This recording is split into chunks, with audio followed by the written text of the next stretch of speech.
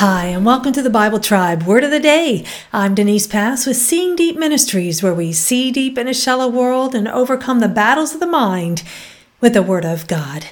Amending our ways is not so easy, it seems. Habits are hard to break, especially when we try to do so in our own strength. But a broken people can be made whole in Christ's strength.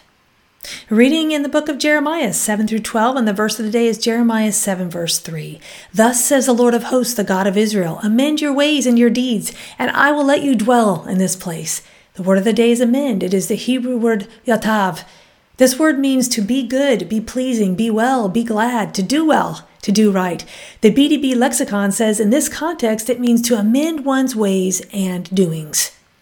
Jeremiah is calling out the religiosity and unfaithfulness of God's people who have an appearance of faith but do not live according to it. Reading in a bit more context, starting in Jeremiah 7, verse 1.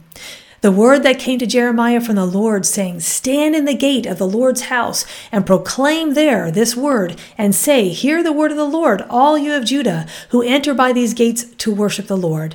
Thus says the Lord of hosts, the God of Israel, amend your ways and your deeds, and I will let you dwell in this place.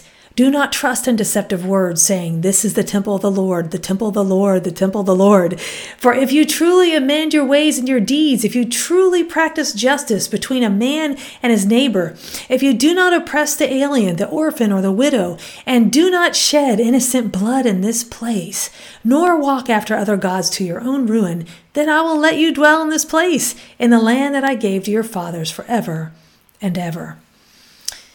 God continually pointed his people to what really matters. It was not religious observances. It was living an authentic life before God, where his people would be his hands and feet, caring for the needy around them.